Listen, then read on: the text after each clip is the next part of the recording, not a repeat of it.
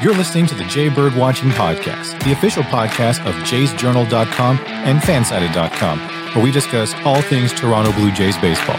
We'll talk about news, rumors, and game recaps. So whether you're a diehard fan or just getting started with the team, this is the podcast for you. Here's your host, Craig Borden, with co-hosts Jason Lyons and me, Ken Alfred. You're listening to the Jay Bird Watching Podcast. Good evening, Blue Jays fans, and welcome to another evening of Jay Bird Watching. I am Craig Borden, your host, here with Ken Alfred and Jason Lyons, ready to talk Blue Jays baseball because it's finally spring, or at least, not Groundhog Day spring. So, Jason, Ken, how are we doing this evening? Doing good. It's starting to warm up here in Canada here. I think we got +8, I think, right now. So we all know what that means. Barbecue weather, shorts weather. That's what it's like here in Canada. I drove with my windows down today here in New York, just saying. So, yeah, Jason, how things in Vancouver? See, for me, it's actually been two really spring-like days here. It's cold in the mornings, but really nice in the afternoons. We're actually looking as baseball, coaches and players, we're actually looking at getting out this weekend and actually being outside rather than being inside the cage like we have to be tonight. So it really starts to get the old spring juices flowing. I'm not wearing any pants underneath, so that's just to keep that spring motif going. There it is. And also joining us this evening, Jays Journal editor Eric Troyden. How are we doing, Eric? Good. Really happy to be here, guys. Thanks a lot for having me. So you happen to be all of a sudden rather trending on Twitter and whatnot in the Blue Jays Twitterverse as a Jays Journal writer and editor for a certain grenade thrown from afar by an ex-Red Sox. Do you want to fill the team in here? Yeah. Jonathan Papelbon, throwback name. He was on the Red Sox for a while. He was an all-star closer, 2005 to 2011.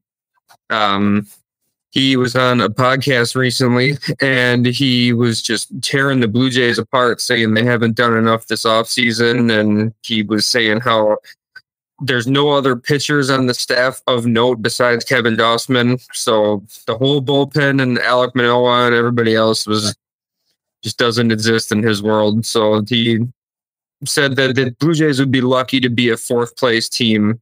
And he said that they're barely above the Red Sox in his eyes for last place. Wow. So either the Red Sox are a lot better than we're all thinking they're going to be, and they're a 90-win team with all the other teams in the American League East somehow, or I don't know. I don't get the logic. Kind of can see something's turning there as far as it doesn't sound like the Blue Jays are a fourth place team to you. Does not sound like that. Who is this guy? Apple who? Apple bum? I don't know. Is that what it is? I've never heard of this guy, but okay. Apparently we're bad. So apparently you have a good job remembering him.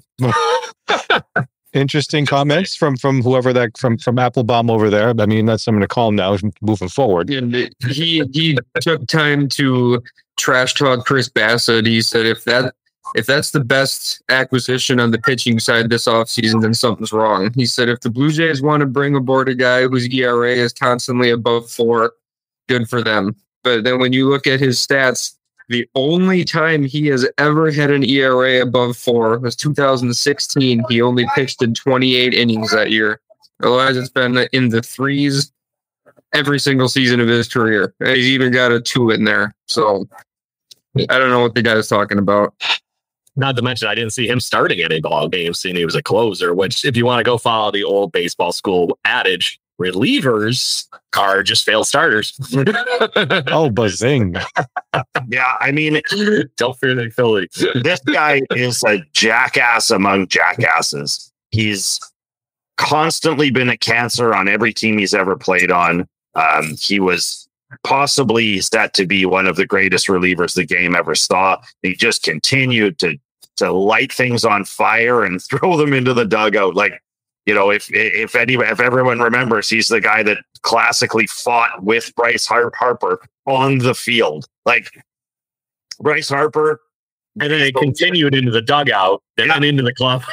Leader of the team, all the rest of it, and this Jack Wheat's going to pick a fight with him on the field.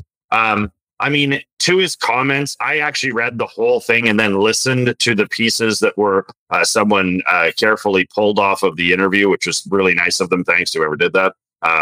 But the idiocy of the way that he's speaking is the desperate tones of a man who's really trying to save his job on MLB Network for the Red Sox. Anthony Rucker. Oh, sorry. He's not good. He sees stuff like Spit and Chicklets and some other stuff out there which is a great podcast. If you don't listen to that podcast, it's the only one that's slightly better than this one. But that being said, it's desperation to try and make yourself seem relevant when he doesn't think anybody's listening. And then you've got people and players who are going to make a massive difference in this season for the Jays. And to downplay it like that and make it sound like the Red Sox are going to make any kind of noise this year, it's a joke. It's idiotic. We even got comments echoing your sentiment here, Jason, on our chat window. Mikey Bananas also saying, just ignore him, he's trash. Yeah, it's trash. Or just to be this person, I won't quote him, I will just show it because I can do this fun stuff. So Mikey, good call. So without beating the record, scratching everything up here as far as it's Papelbon is just trying to get Blue Jays fans are up. And honestly, I hope there's a few Blue Jays players that are hearing this kind of thing and going, watch this. I really do. It's that time of spring where if you're looking for that little thing to get you going in the gym a little bit more, some stupid comments like this could be gas fuel for, going into the weight room just a little bit harder, whatever it might be. And to that point, we already know certain Blue Jays already found that, juice that they need to keep moving and whatnot. As far as we've already heard, Jose Barrios has been at camp for weeks. He was hitting the off season really hard this year, hoping that he doesn't have another season like he just had. He's really trying to do that. But things like this, guys, that could be fuel to the fire, like I said. Do you think this is something at least for the short term? I don't think it's a long-term thing that the Blue Jays are like, yeah, all right, fine, good luck. Do you think he actually did that on purpose just to get just to get Toronto upset? Is that basically what his plan was? Or that he's really just shooting off the cuff? I think he was shooting off the cuff in worst case scenario. Knowing him and watching him over the years to randomly fighting people and yelling people on the field, I think it probably was just a stupid comment that he kept running with. Oh, so he's a team player. Yeah, such a team player. Like we said, fighting with his friend. Bryce Harper's known for being a gamer, but he's never been one of those people that's a bad for a locker room situation. How are you going to fight with that guy? That's usually the leader on every team he's in. It just kills me. It was like, correct me if I'm wrong, Jason, though. Wasn't he only on the Nationals for like that one season too? Yeah, he for a guy who was touted to be, a very, very, very good reliever, he had a cup of coffee almost everywhere he went, and it was all hit this. It had nothing to do with his arm. It had nothing to do with it. It was head and heart. And outside the Red Sox, yes. I always felt like and I watched a fair amount of him, when the Red Sox were getting good there, and his attitude and the way he walked and the way he just the way he was so confident. Even when he got smashed around the yard, you just knew he was never going to make it. You knew he was never. It was false bravado, and that's probably what this is. And jackass. I think I have a good way of summing this up for Blue Jays fans. We always hear about the Jose Bautista is the guy you want on your team, but not for everybody else playing against him, right? This is a guy that nobody wanted on their team and had to deal with. So, just saying. So, anyway, anything else? Last minute comments? No, we've given him too much run. Yeah. There it is. Moving along. He gets 5 minutes. That's it. So let's talk something else, and something that was, as far as prevalent camp opening up, other than everybody obviously coming to camp this week. And apparently I should learn how to spell is the other part of this. So, but anyway, Bo Bichette talked about, his extension and everything. The first day of camp, it opened up and discussed about the arbitration process, how he's happy with the team, that they were able to find some way to make him happy, along with building the team in the right direction and not constricting everybody too badly. He got paid well. We actually, unlike last week when we aired this, we have heard the tentative amount of what money he's going to be making. Jason, do you remember that off the top of your head? 33. Yeah, I think we were talking somewhere in that sort of 30 million range, 33 million. Mm-hmm. Yeah. So he got paid, and like I said, he was just discussing the process, and after last year and barely getting with the lockout and everything, he didn't really get a chance to do his case for the arbitration process, and they basically settled everybody's stuff last year. Bo Bichette this year would have been his first time, and be able to be more or less $2 million apart and then come back to do this. It avoided all that situation for him, but he was very, very vocal in that conversation about how he was just overjoyed that he didn't have to go through that process, because he said it was a broken process for baseball and it's not properly getting people paid in full. You have to be the ridiculous standout guy to get paid in that arbitration process. Eric, you're the guest on the show this evening. Do you want to weigh in on where you think that conversation goes and what your thoughts are on the arbitration process and what you've heard? I mean, the only thing I really have to say is I get why players are not fans of it. I mean, you essentially have to tell your team, this is what I think I'm worth, and then to have the team come back and say, no, you're more worth this. You know, that's what causes relationships to be strained.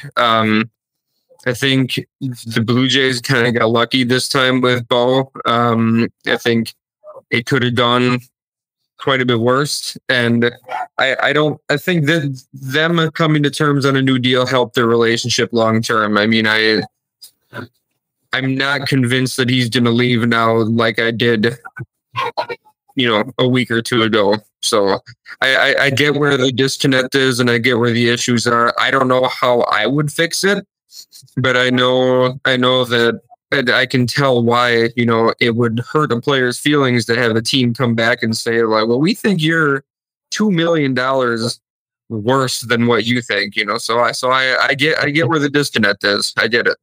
And you saw that with the players like Marcus Stroman too, and how that turned the whole situation sour. I'm not exactly saying I'm dying to have Marcus Stroman still in the Blue Jay uniform, but to that point, you saw that relationship just fall off cliff.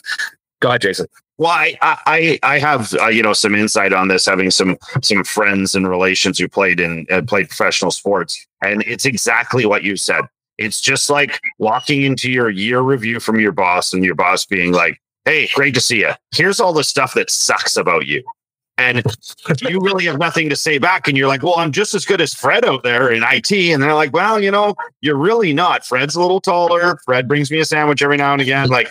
It's Fred's supposed to be doing that well. You're supposed to be this guy. Damn, Fred. Tear down process, and all the player has to do is compare himself to other players, usually not on other team, or usually on other teams. So management can't even say, "Oh, we know that guy." They're just taking what they hear, or and so the back and forth is not good. And it's something that definitely needs to be changed. I know there's only been there's been a handful of players in every sport that have sort of spoken out to how negative this process is. They almost just need to have a board where the players are rated on a certain way based on salary. It can't be anything other than maybe stats, games played, blah, blah, blah, games not injured, things like that. But if they can use that as the bellwether to sort of say, "Oh, okay, Bo, you had a great year last year. You fit into sort of this category. You're not quite, Tatis Jr. You're not quite,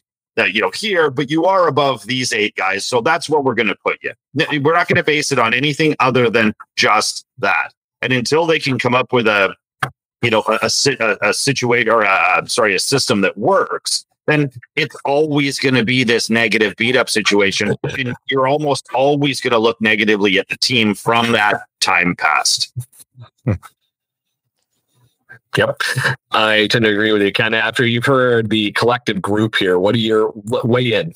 Because your opinion, I know you learned about this process recently, so I'm curious what you're absorbing this is. Still trying to absorb it. This is what we do, ballpark. Yeah. So is this the walk me through the whole process of the arbitration process. So when someone has an arbitration, they have to go, and from what Jason is saying is that they kind of have to defend themselves and compare themselves to other teams, or sorry, not to other players on the team. Is that right?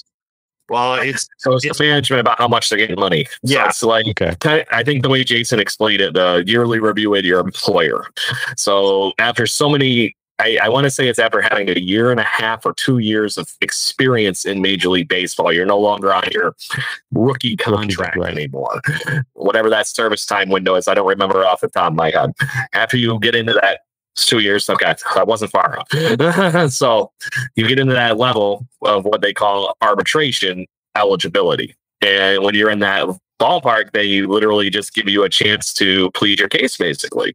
They have to make you an offer first. So they have to say to you, so let's just say to Bo, they said, okay, Bo, we're going to give you $8 million for next season. And Bo was like, Bob, I think I'm worth more like 15. Then they talk about that. They have up to a certain point to discuss that and to try and come to an actual contract. And if they don't, the players' union has guaranteed these guys the right to be able to have a mediation come in and say, you know, I think I'm worth this. They think I'm worth this. We got to land somewhere in the middle. And I mean, rookies in all sports get smashed. Like it is, no sport is good to the rookies. Like if you have a kid like, you know, that explodes. Julio Rodriguez, like he's still on a rookie deal, and he's going to make he's a giant extension. Yeah, he's making league mini and he's like, you know, he's crushing everything. But you know, that being said, it is a process that they need to have. I mean, some guys will underperform significantly, and then they go to the team and they're like, "Well, I did all this before," and they're like, "Well, you didn't do crap last year, so let's scoop away the crap," and there's got to be something in between there. So yeah, it's a convoluted, like as they get past 2 years of service, and if there's a double, there's something called a Super 2 player, and you know, the eligibility for arbitration dances all over the place. But that's basically it. When the team and the player can't come to an agreement to extend a contract, and that's what happens. And so this occurs after year 2. After year 2, right? That's when this happens. Now, moving forward, we've got 3, 4, 5, year 5, 6, 7, 8. There's still the arbitration process altogether. It's just eligible for everybody. Is that how it works? As soon as you're in arbitration, you get 3 seasons of it, I believe. Okay, so you get 3 seasons of it. Oh, okay. And is this done through the agents, though? Is this done through the agents and the management, or is it literally like Bo talking to like management? It's probably him, and I'm sure it was through his agent. Yeah, through his agent. Okay. Yeah. And the reason they do this, Ken, is if you want to go back and look at Oakland A's history, in the late 80s, early 80s, they were paying all their major league players, like Vida Blue, who was a Hall of Famer, and all these guys, peanuts. And I'm not saying that just because it's an athletics thing and they're elephants in the logo. Because they didn't have these processes in place to guarantee good players' raises. It was just you and the owner figuring out what you're worth, and you move on. The problem is if you didn't have a good agent that actually talked you up, and the businessman that owns the team was really beating you up on that kind of thing, there was no real place to go. Oh. The only way that you could get out of that is what Reggie Jackson does and say, after you trade me or I'm not playing. Yeah. So Reggie Jackson goes to a new team. Okay. But the Oakland A's won plenty of World Series on that basis. So the reason they have that is to protect the players, as the players union wants the players to make more money. That's in their interest to make the most for their players as they humanly can. And that's why the players union is so powerful in Major League Baseball. Yeah. One of the most powerful in all of sports. Might be all period. So pretty cool. To that point, this is a way of getting a guaranteed raise if you're a good player. Yeah. Wow. For 3 years. And then you better hurry up and get a good agent. Yeah. Or to that point, even high school kids have freaking agents now. So there's not really anywhere you're avoiding that piece to it anymore.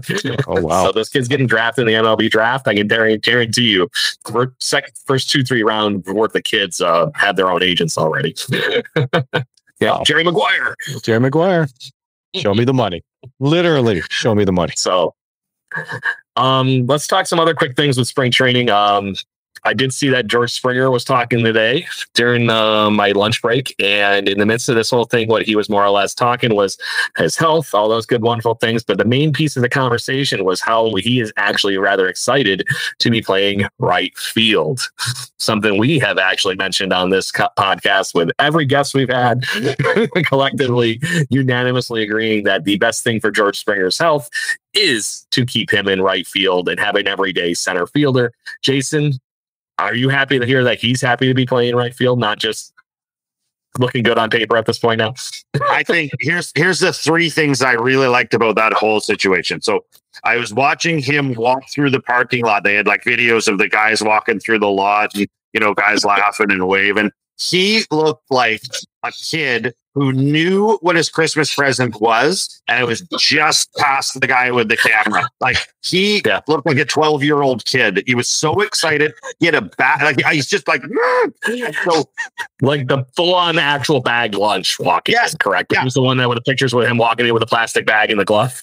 Yeah, I mean, it's Going to school. so excited to be there, which is great. And then to hear him say, right field, and for the Jays to acknowledge the fact that is a better place for him for sure, to keep him healthy, keep him at the one spot, all of that stuff that we need this year. And then the third thing was watching Varsho play center field. I saw the clips of it today. The guy is a ball leader out there, and they were hitting him deep left, deep right into the gap.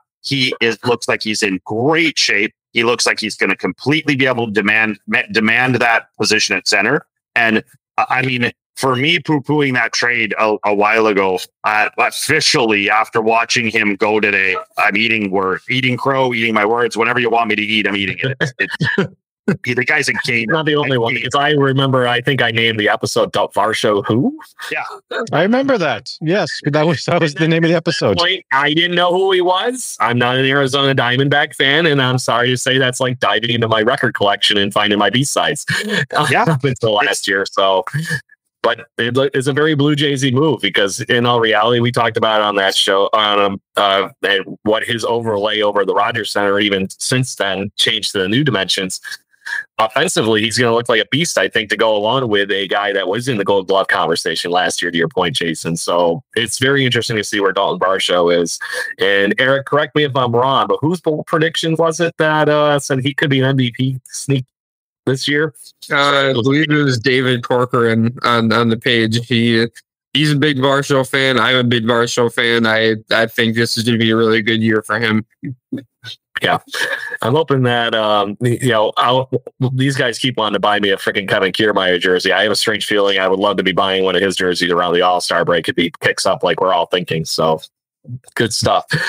But Eric, how excited were you to hear about that stuff? Which just Springer, with him just being that youthfully overjoyed to be back and healthy for a change. Yeah, no, I love it. It's worth noting that he's spent a ton of time in right field, over the course of his career. So this is not a new thing for him.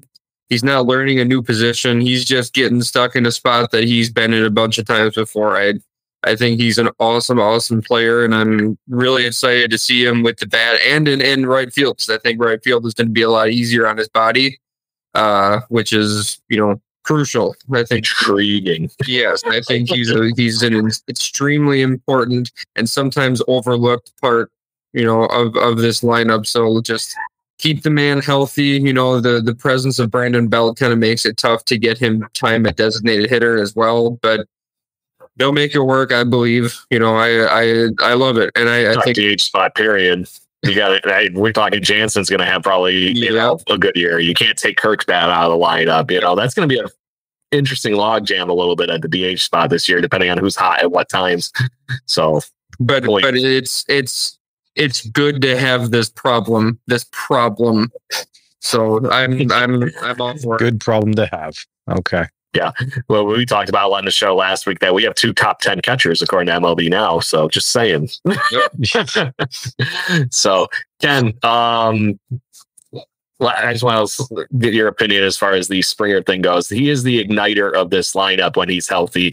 I'm going to give Jason a wonderful flashback to he could be the Lenny Dykstra of this lineup. Somebody just hits home runs, 20 or 30 of them, and has the speed, has the legs. You now have the offensive presence of him for more than 82 ballpark games that he's played consistently over the last couple of years. And then you have an equivalent outfielder playing center field to the ridiculous level of what Blue Jays fans have gotten used to seeing from George Springer playing center field. That's two George Springers worth of defense in the outfield between Varsho and Springer. How excited are you to get to see that outfield with the two of them roaming and covering that much field? Well, no, I'm very excited. I mean, like you said, if he's really snagging those balls right in spring, can you imagine what it's going to be like during the regular season? So very excited to hear it. I'm glad that Springer's actually excited about being on right field. I think, didn't we have him in a few games, like a few innings last year playing right field? Is that true? Yeah. Yeah. And he seems healthy. About, but And he seems healthy as well. So if he can keep pulling off those home runs as well as staying healthy, I think we should be okay. And Varsho, yeah, he looks like he can hit the ball a mile, and let's hopefully that's the case. And aren't we missing a third outfielder?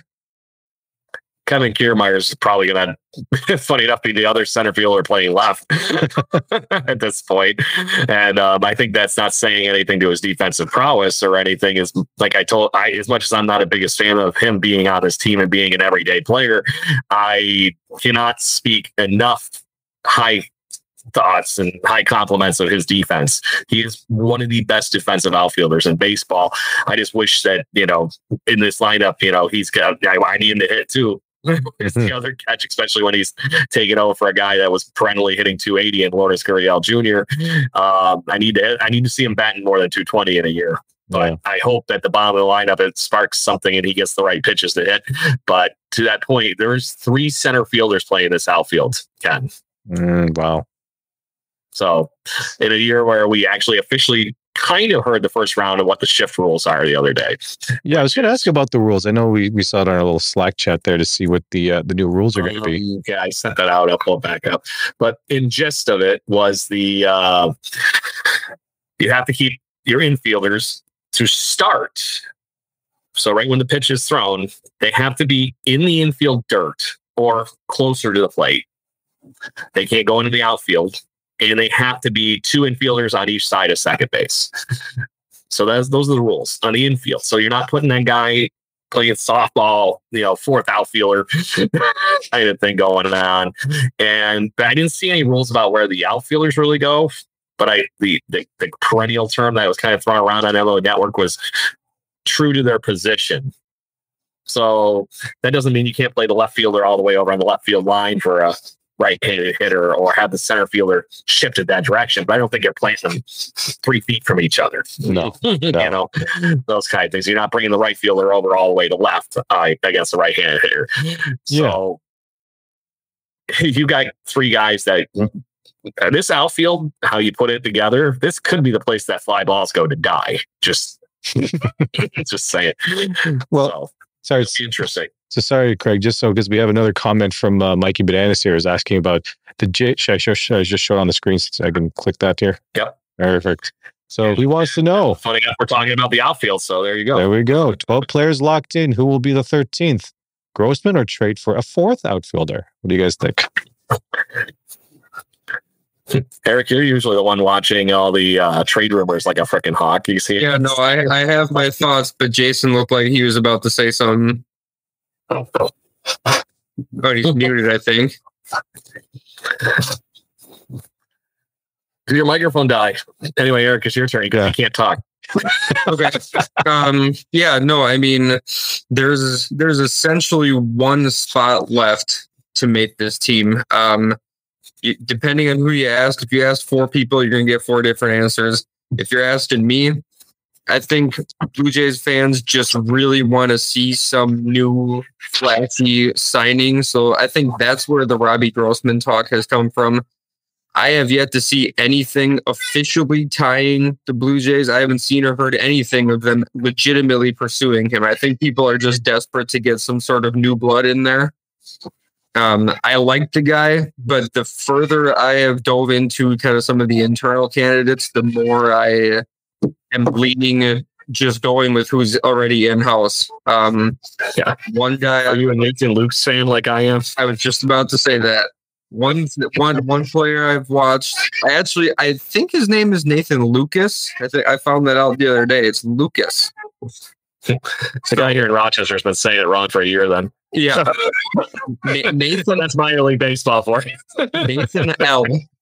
The further I've looked into him, and I actually got the chance to talk to him kind of recently, and he is, really excited for the competition, and he knows his worth. He knows that he's not going to hit 20 home runs, but he knows that he's an on-base machine who can play really great defense. He's got speed on the base paths. I like him a lot, and Fangraphs has a depth chart out right now, and they predict that he will take the last spot.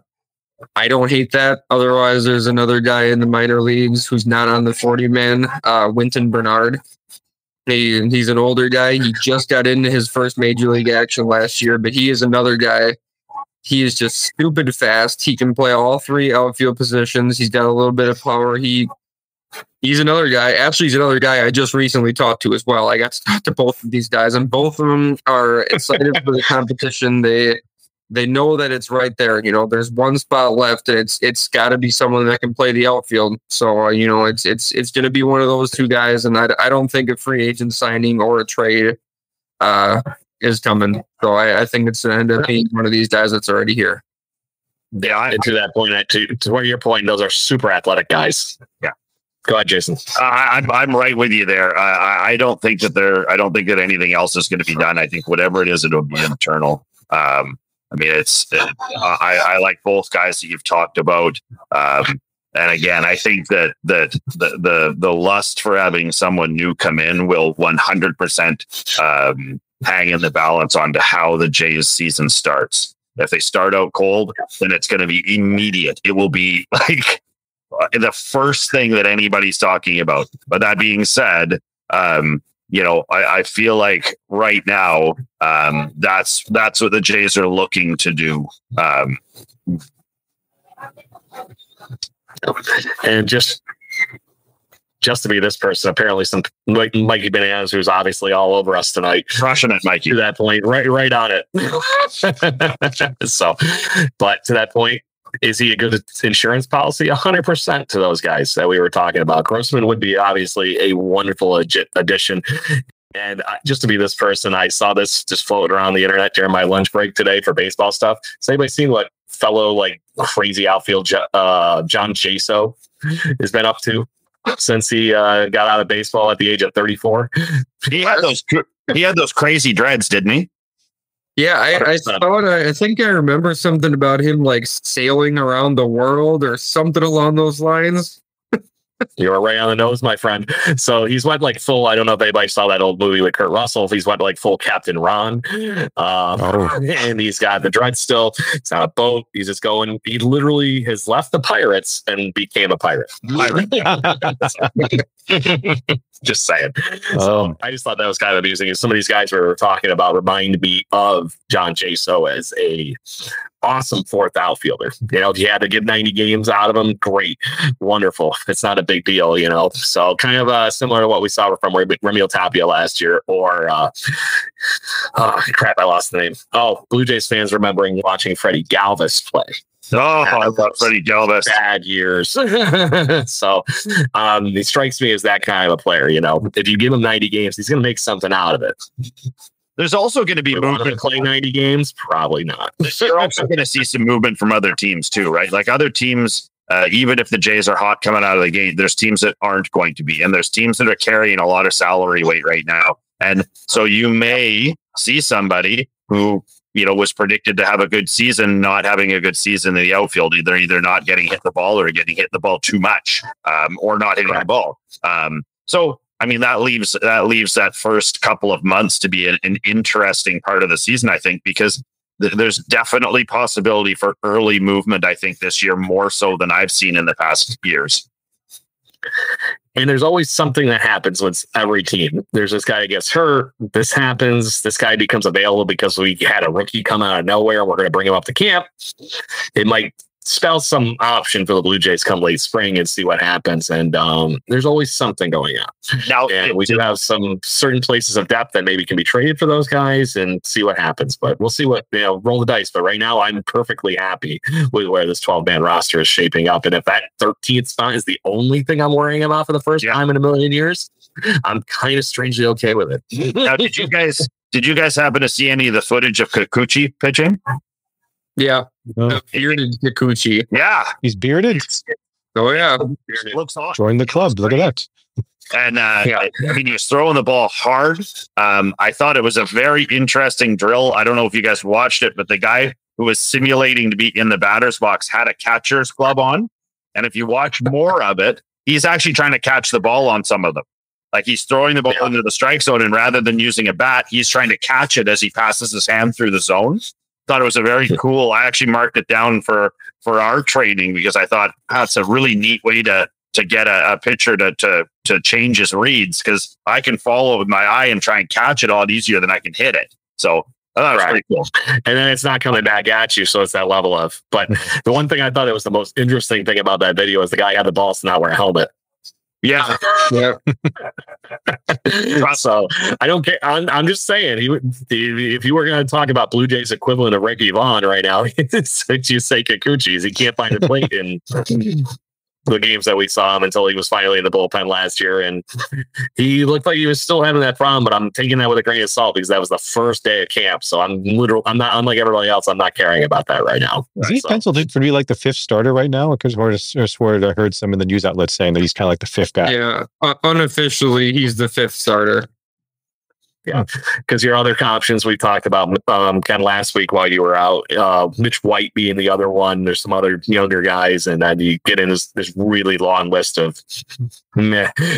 Yeah, after you get through those guys, or you're hoping that you're getting into Nate Pearson finally being a pitcher, which I saw that somebody wrote about today. You're getting into hoping that Ricky Tiedemann comes up and just destroys and pulls an Alek Manoah all over again, and you get the same equivalent of what we saw when Manoah came up his first year. People forget he's not been in the majors that long. And he was a moment when he came up and was doing what he was doing, because everybody remembers Nate Pearson was the prospect. Alek Manoah is the guy that he's a year off. One more year, he'll be here. No big deal. Now look at him. There he is. So it's like as soon as people said he's a year away, he took that as an insult. He ran with that and stole that job, and literally stole that job is the nice way of saying it. He's never let go of it. Obviously, he's I would say probably perennially our ace. Yeah, I was about to say he's probably our ace for this season. There's a good argument between him and Gausman. Yeah, unless you ask Applebaum. Yeah. Applebaum. Okay, continue. But to that point, the biggest thing I mentioned a few minutes ago that Barrios has been in camp for a while now. Now all the other guys are coming back into the camp and getting moving. It's not just the early birds there in Florida at the new training facility, which finally they get to take full advantage of. I think for the second year here, I think that's honestly. This is probably the first year they've taken full advantage of that, because the first year they had it was COVID.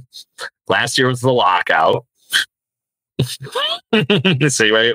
How crucial do you think that is, guys? Just to them actually having a real spring training this year, especially for guys like Barrios.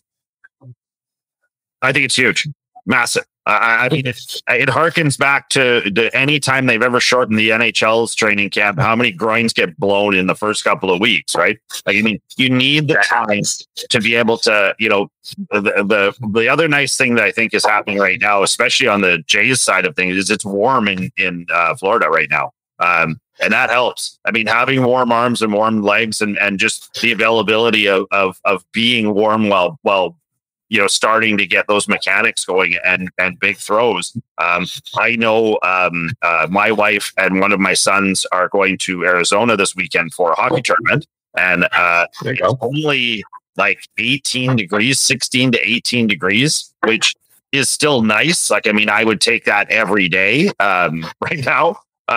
But that being said, it's not that warm. Like, the guys in Arizona are wearing hoodies the whole time they're practicing, and you go to Florida and I just saw a picture of Manoah with no sleeves and shorts, coming out of the outfit. Guns out, guns out. Yeah, I mean, that helps out massively. And the more time spent together and more time that you get, just building that team and building the unity, it's great for the Jays, great for baseball.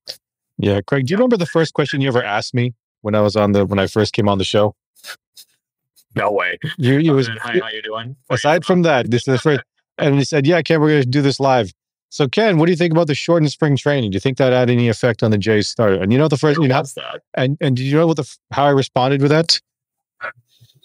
I don't recall. Oh, I know. I remember. You actually have a really good conversation out of this now that you're bringing it back. Yeah. I said, basically, how long is spring training normally?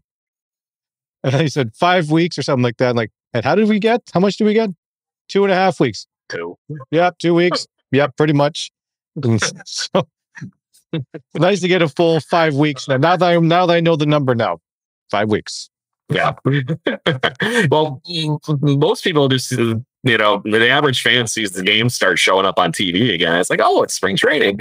You don't realize that they're doing all this work 2-3 weeks before those exhibition games really start. So it's key critical time to a lot of pitchers go through a dead arm period where they're just starting to get the things going again. And then one day it's all there, 90 miles an hour plus. And then you go to heat it up the next day and it's like, you reach back and it's not quite all there.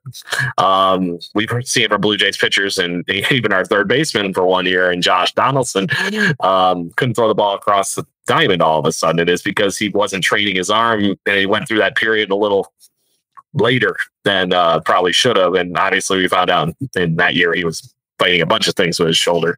But to that point, those are all things that they're trying to build up and gear up for the ridiculous marathon that is the Major League Baseball regular season of 162 games. And if you don't have the time to properly prep for that, especially with your teammates and your training staff and all that stuff, I'm sorry to say, me doing, a few ounce curls and stuff sitting on my couch aren't exactly getting me ready for a Major League Baseball season. So I think them having access to that facility throughout the off season, not being locked out of it, because that would have been the team and everything last year, helping the players out, and that wasn't allowed. Only minor league players were at the training facility during the regular spring training period last season. So I think there's going to be something there for that, along with our next topic. Pros and cons, fellas, of the World Baseball Classic for what is the slight interruption to this year's spring training efforts. I think it's after the second week of games, so it's March, the second week of March, the 6th-ish is when they report to their teams that they have to do for their countries that they're going to be playing for the World Baseball Classic. I'll look up the date and get that for sure, but there's plenty of Blue Jays going to this, and one of our best players in Vlad Guerrero Jr. I want to read the room, fellas. How excited are you for him maybe to go and get into real competitive games, get those juices flowing to the point where he's ready to steamroll into the season and be crazy Vlad from 2 years ago? Or are you worried that somebody gets hurt this spring during the World Baseball Classic and screws up our whole season? Which side of the fence are you all on? And Eric, I'll let you go first. Well, I mean, I will echo pretty much exactly what you just said. On one hand, I'm extremely excited to see Vlad get out there and kick some ass. That's the biggest pro to me. Just getting him some game action and then letting the fans, see him a little early. And then, also, as you said about the cons, the injuries are what makes me the most concerned. It happens. It can happen in just normal spring training too. So, I mean, I'm more excited than somebody. Yeah, I'm to talk about that. I'm more excited to see him get going than I am worried about him getting hurt. I think it's good. More Placido time. I mean, the interesting thing for me, first and foremost, is Vladdy's Canadian. He should be playing for Team Canada. He's born in Canada. Absolutely. The Dominican team doesn't need his bat. I'm gonna bang that. I'm gonna bang that drum until I put a hole in it. Anyways, that being said, I am with the both of you. We have a rule in this house where, like, if we're going out for a day or if we're going golfing, if we're going to do something, if there is even the hint of rain and anyone mentions it in the family, it's called Murphying the day, because Murphy's Law says if you talk about it, it's going to happen. So stop talking about injuries. Okay.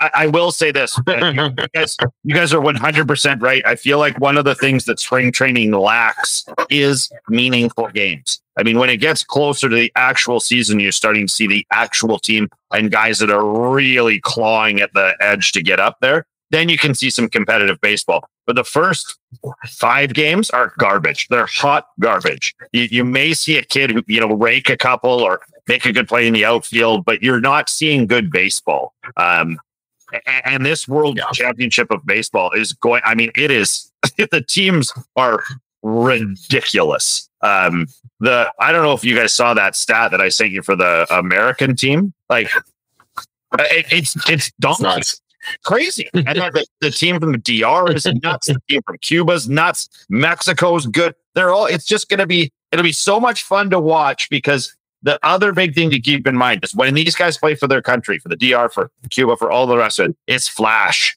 It's bat flips and trying for triple plays. And it's totally different baseball. It's like schoolyard ball versus pro ball. And they're not getting paid for this. This is just them showing up and having fun. I know. Trying to win for the last time it happened, it was amazing to watch the athleticism. And now you've even got more major leaguers playing this year. Like the USA has really added on with Mike Trout and a few other guys who have classically said no. Team Canada's not great, but I found it interesting. Did you guys know who our third catcher is? No. Josh. He is Josh Naylor's brother, Bo Naylor. So Bo Naylor, nice. Cleveland Indians young prospect. Bo Naylor, love some Bo Naylor. But yeah, I'm excited for it. I like to see. I want to see like what Julio can do and what all those guys can do when they play together, and they don't have to worry about the restraints of anything. They can just have some fun and try and smash baseballs. So. That's a fun outfield that Julio gets to play in too, because not only is it supporting ex-Blue Jay, now Mariner Teoscar Hernandez has another young, great player in Eloy Jimenez from the White Sox, and not to mention Juan Soto of all people. Yep. So that's the Dominican Republic's outfield. And you look at their infield, it's not anything short. You look at their infield, Willie Adames is basically the worst guy out of this lineup, and Willie Adames is a 30 home run hitter last year, or damn near close to it. So Team Canada has Freddie Freeman, and they've got Tyler O'Neill. And did you guys know Otto Lopez is on Team Canada? Yep. I had no idea. And of course, Ernie Wynn. Probably because I've been reading what Blue Jays are where. But yeah. I don't think anyone would ever think when I'm down back in Arizona in a month or so. And so I cross with the last two games of this. So the last game of the tournament is Canada versus Mexico. And Canada will get their doors blown off, I would assume, but it'll be a lot of fun to watch. Like I said, there's a bunch of guys on that Canadian team who are on the Vancouver Canadians, and I recognize their name from minor league teams. And again, it's a really good place to show if you hit a couple of bombs off an MLB pitcher. It shows pretty well for your walking into the season. Yeah, you mean like what Robinson Cano is hoping to recapture with the Dominican team? Yeah. So guys, this is what he's saying.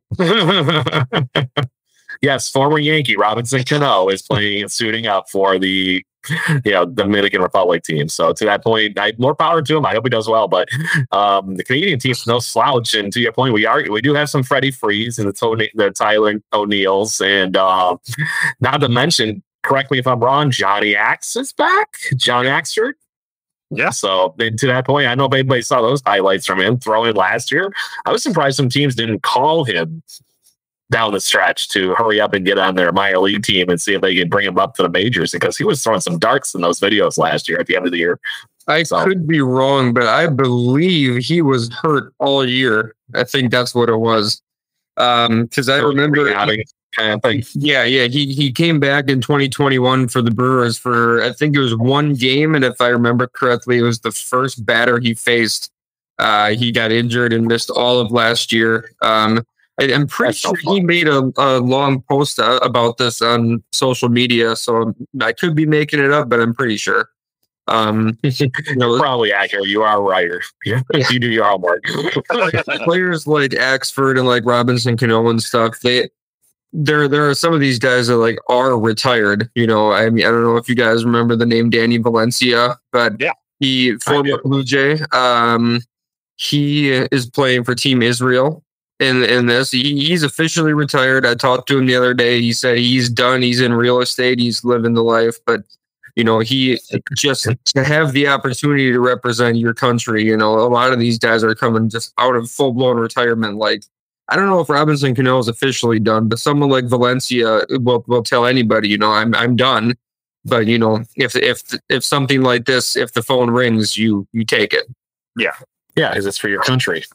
Into that stuff. So I feel like we would all be surprised at when I've been watching a little bit of the Mexican League, and I'm always surprised at the names that I see. You're like, what? That guy's still playing baseball? And he's not. He just, when the Mexican season comes around, he just jumps on a team, whichever one he feels like, I would imagine, and plays. It's the same with the DR stuff. Yeah. Like, there'll be guys like, and you'll be like, what? You haven't played in 10 years. And then you'll hit a home run and you're like, oh, that's why you're still doing that. So I find that point, a lot of these guys still play winter ball regardless. So it's not like they're just playing because they like to play baseball. Now, I don't know. Have you guys seen Ken, have you seen the infield and the outfield for the American team? Like, the other teams are great and all the rest of it. No, I haven't really seen it. So the infield for Team USA is Bobby Witt Jr., Nolan Orlando, Paul Goldschmidt, Pete Alonso, Tim Anderson, and Trey Turner. Okay. So just let that sink in for a moment. And now listen to the outfield. I think if they just had the outfield and they played the 5 positions that are represented here, they'd beat most teams. Cedric Mullins, Jeff McNeil, Schwarber, Tucker, Trout, and Betts. Like, what? That's just not fair. Betts being in that outfield is crazy enough as it is. And then you add those other guys. Wow.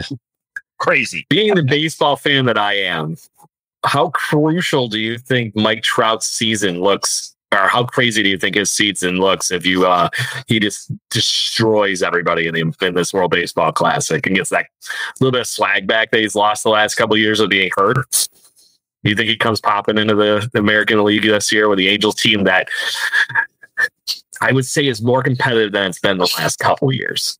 For sure. We've been saying that for somebody like full strength Mike Trout is something in your last Shohei Ohtani or just my hope is that he does, and then the owner for the Angels falls and hits his head and makes a trade and sends Mike Trout anywhere other than there. This is Connor McDavid right now.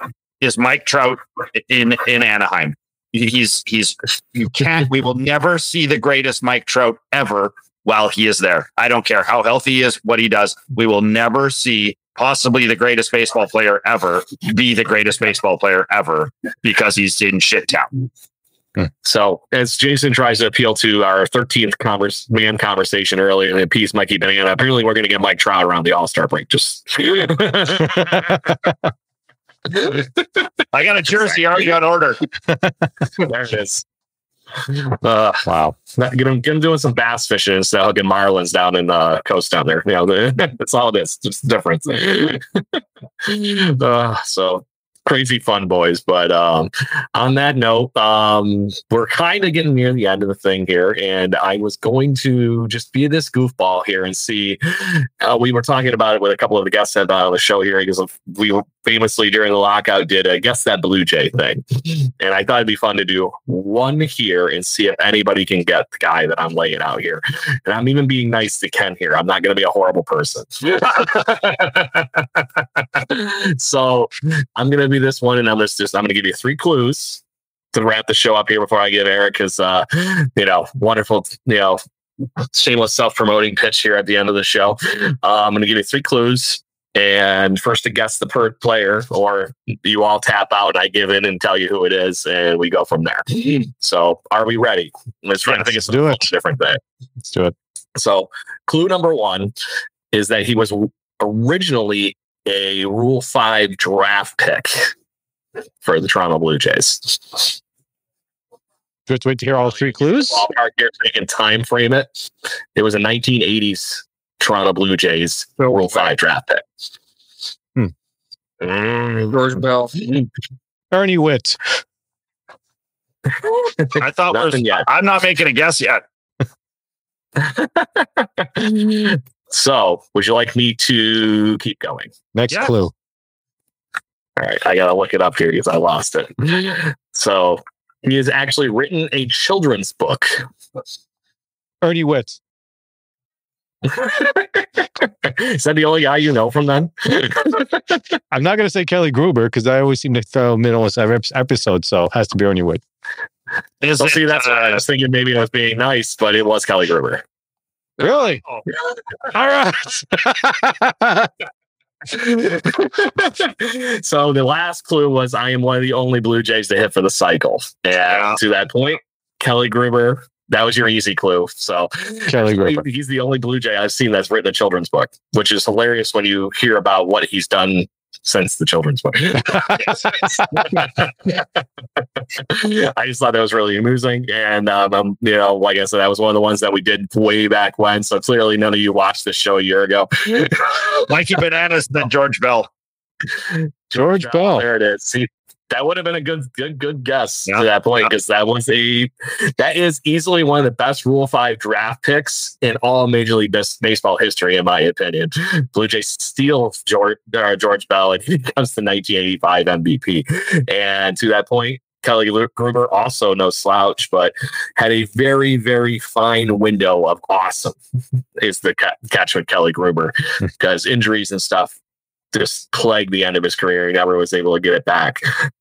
So, anyways, Eric, as we wrap the show up here, anything you would like to discuss, or this is your, minute of fame or whatever you want to call it, for pitching your work? Yeah, no, I mean, I think we covered pretty much everything I would need to.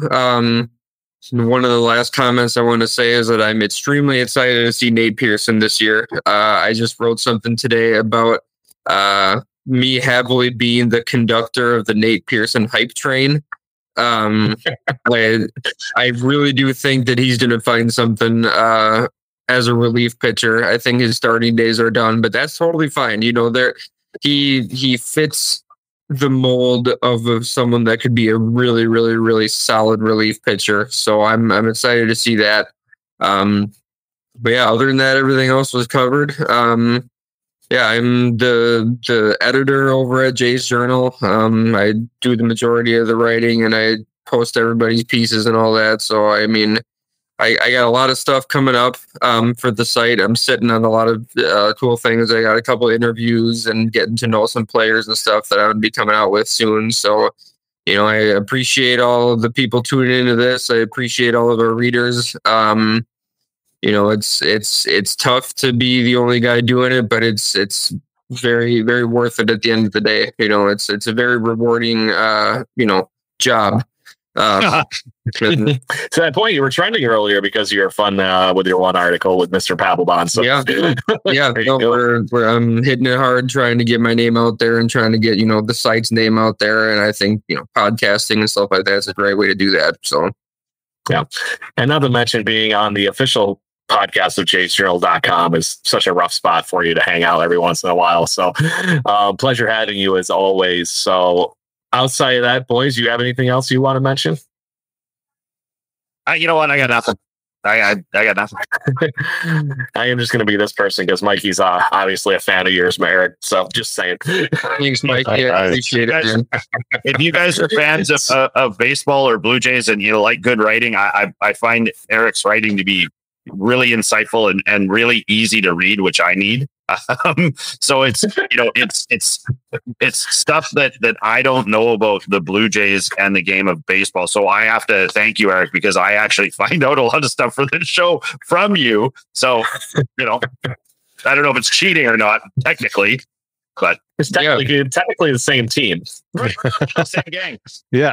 And sorry, Eric, little quick question. I know you just finished great writing and everything. And who did you say was the greatest third baseman in Toronto Blue Jays history? Kelly Gruber. Who did I say? I didn't write that one. Was it you? No, it wasn't. Was it you? My mistake. But we all know who it is. Oh, It was Gruber. It was Gruber. yeah. If you couldn't tell who Ken's favorite player is yet. Yeah, no, I see that. There it is. So, and just to say, he got Dion. Just saying. So, all right, Blue Jays fans, thank you for joining us for another lovely evening of live Jaybird watching for you.